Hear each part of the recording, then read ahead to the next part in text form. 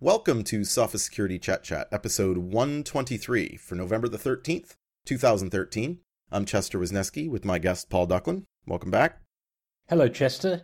Chester in Vancouver for once in his life.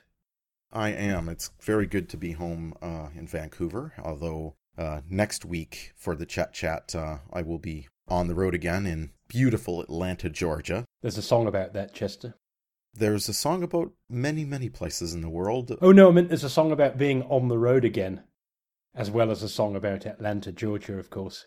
You know what there's not a song about?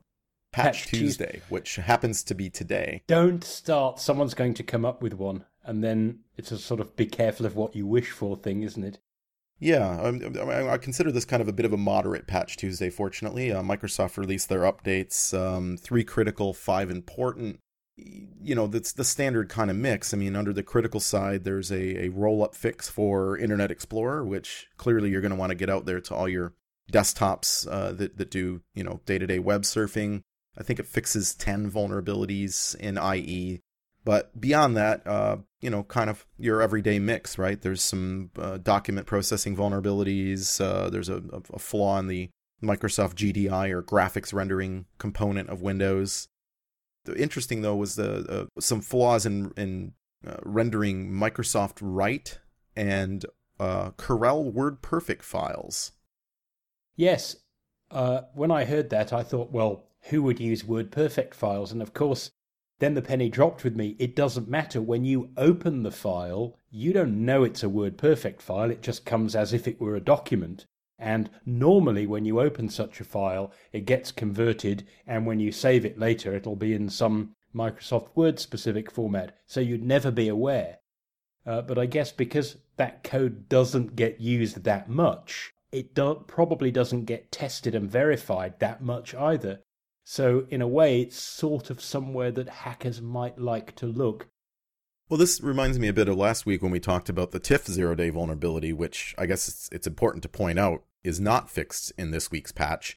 TIFF, whether it's a commonly used file format in 2013, is kind of irrelevant in that many graphics processing applications, browsers, documents, etc., support TIFF whether you're using it or not, right? It's part of the standard Windows set of libraries of going, yeah, render images for me, Windows, whatever that image might be, whether it's PNG or JPEG or TIFF or whatever it is. And that legacy code isn't always tested all that well. I mean, to me, this is just another reminder of another situation where backward compatibility may be coming to bite Microsoft.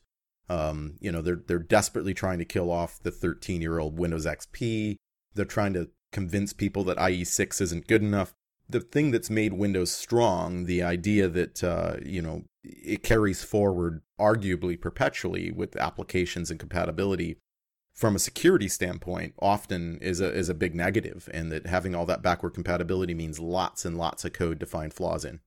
Chester, just on the idea of things that you don't need, one slight difference this month to many Patch Tuesdays is that this time server core installations, which are of course the stripped down version of Windows, those are affected.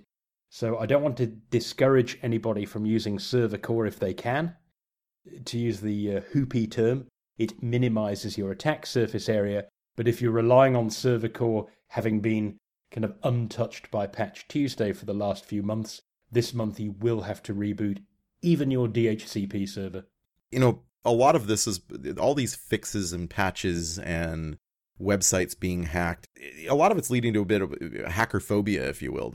I've talked to a lot of journalists who are, what is the deal? Why are our systems suddenly so vulnerable? I mean, all these attackers stealing all these credit cards and all these websites being compromised. And is some of this a bit of an overreaction? Well, Chester, everybody asked the same thing during the heyday of lulzsec a couple of years ago, didn't they? But I think it's just that kind of story is somehow more newsworthy than cases where people don't get breached.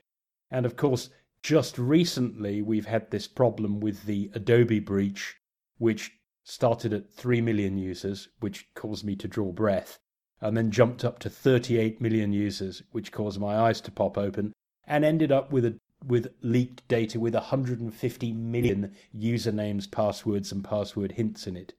In this case, recently we may have a cumulative number of breaches that is actually dominated by the fact that there was that one giant one. Well, and there's also been news about Anonymous attacking the Singapore government for allegedly censorship reasons, and one of these "we do not forgive, we do not forget" moments. But it turns out somebody was apprehended in this case, right? So it's not like every time one of these breaches happens that it's always truly some actually anonymous person. Many times they're identified. What's up with this chap? This is the guy who styled himself the Messiah and said, we don't like what's happening in Singapore, so, do what we say or else. A journalist in Singapore who writes for the Straits Times used a metaphor in her article where she just used the word Singapore to talk about the Singapore Public Service or the Singapore government. And he took exception to this. I'm not against Singapore, I'm against the government. And to prove that he only meant to attack the government, he attacked her blog and said, you better resign because it's really naughty that you dared to use a metaphor. And then he went and attacked a load of other sites, like a town council site. In a way, it could be said to distract attention for the fact that a lot of hacks of this sort won't be immediately obvious. And without data breach notification laws, we might never hear about them, because there's no outward visible sign like there is when Anonymous decide to visibly, purposefully deface a site. When you pick a target as large as a nation-state's government, you can simply scan through the 40,000 different websites associated with it, find 2 or 3 of them that have lax security, and get in and do a defacement, which is exactly the type of tactic that we saw during the LulzSec attacks. If it was the city of Vancouver's website that had a message posted on it, graffitied on it, if you will, I'm not sure I'd care. Whereas if the city of Vancouver's taxation system was hacked and my records were stolen, I would. So the types of things we hear about through data breach notification often are far, far more important than these alleged hacktivist messages that just get posted on a website. I'd like to change topics a little bit to another vuln about an OpenSSH. It sounds like even some of the world's smartest security software developers can make mistakes, right?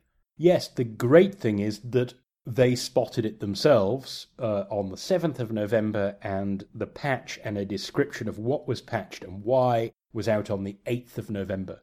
So a very prompt reaction. A fairly esoteric bug. I found it interesting because it sort of shows that sometimes you can have too much encryption.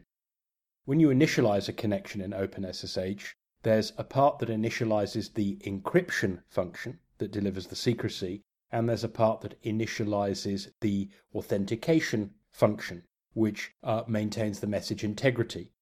So what would happen is you get the encryption and the authentication components initialized. When you need to stop using the cipher or it needs to rekey, then some cleanup code would be called for those 2 components, and they'd all be reinitialized.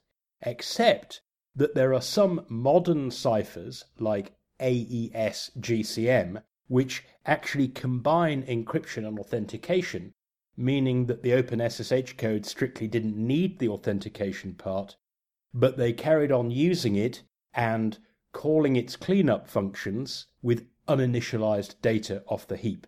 And technically, that means you could get a remote code execution.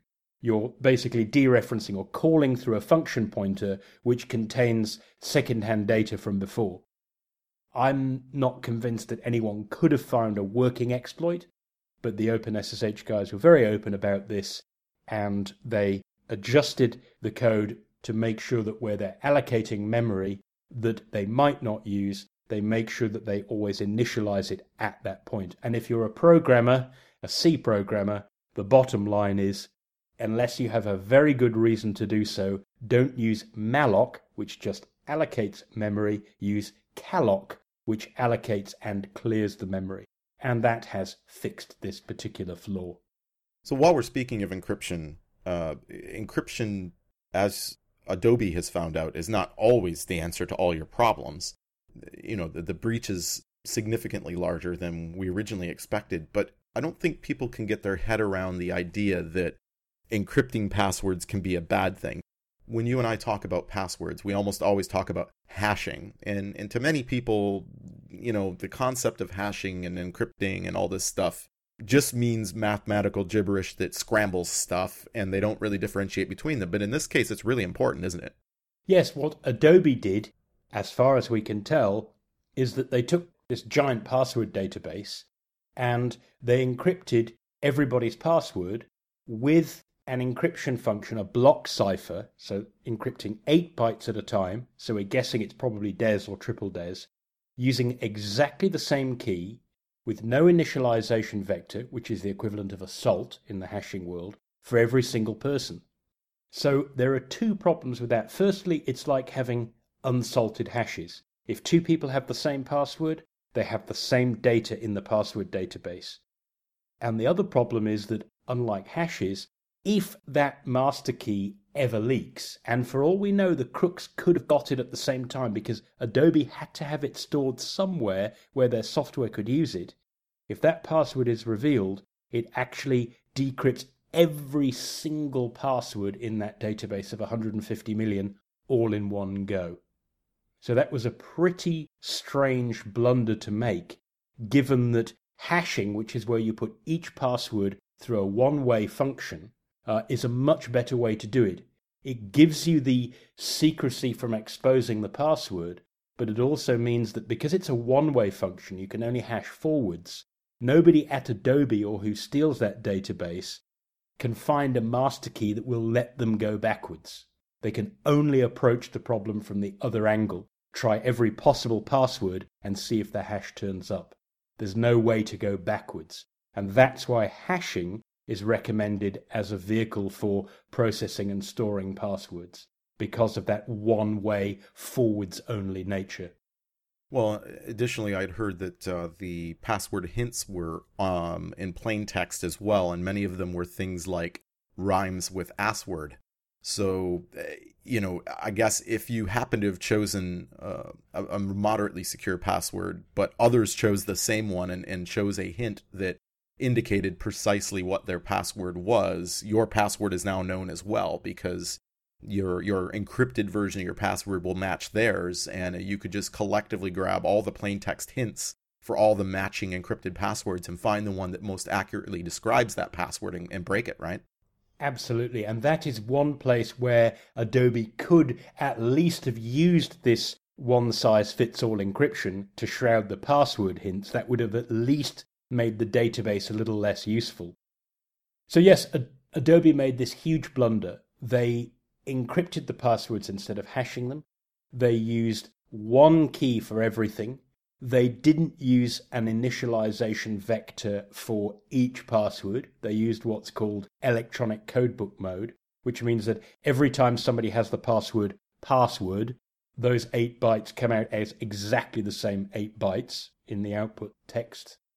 And as you pointed out, they had all these password hints that they didn't bother to encrypt, even though you would have thought they might have done so. Let's hope that if those master passwords for decrypting the data that was stolen ever do get recovered, it's late enough that the risk is mitigated by the fact that passwords will have been expired or changed, credit card numbers will have been reissued, and so forth. Well, I think that wraps up the news for this week. I'm going to conclude Sophos Security Chat 123. As always, for the latest security news, visit nakedsecurity.sophos.com.